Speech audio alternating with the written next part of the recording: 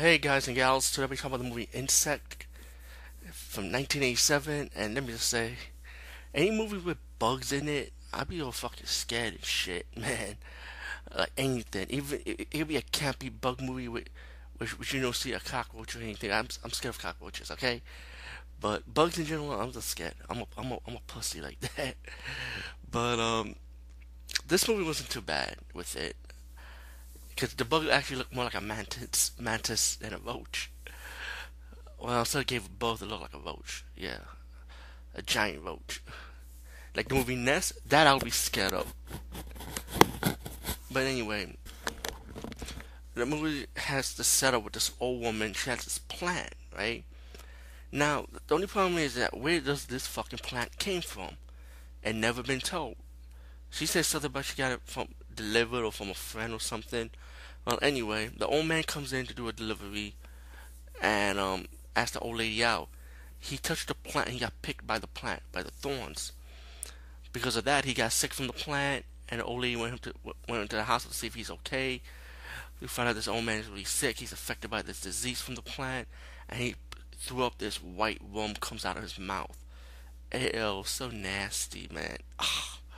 Anyway, they took the worm to be tested, sent it to New York, but you found out that people have been affected by it, so it's pretty obvious it's airborne.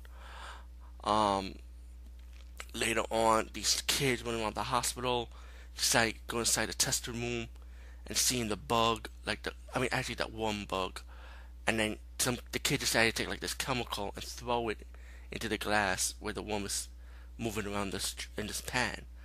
So then you find out this worm grows bigger and bigger to become a giant mantis-like bug, like half roach, half mantis, like I would say, but more mantis.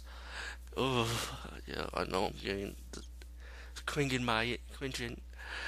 Um, so it's pretty much this whole hospital with the doctors, really the female doctor, the bug expert, and the police detective that was in the hospital when his partner got shot. So he was in there. They pretty much had to survive, like go down and try to kill the bug, kill this creature, while they've been quarantined by the government. They don't take care of the problem pretty much. They're going to kill everybody. As the movie progressed, they find the bug and stuff, and they have to kill the female bug with the eggs to stop laying eggs. And then the male bug run rampant, trying to go after the police detective because he killed his nest, pretty much.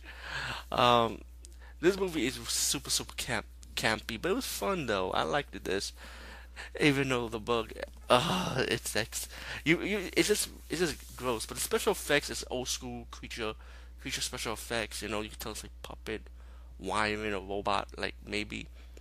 I feel like it's puppet wiring with the creature, in my opinion, and a little bit of mechanics. That's what I think it is. But overall, it was a good movie. I enjoyed it. It's sex. I said check it out. Peace, guys, and see you later.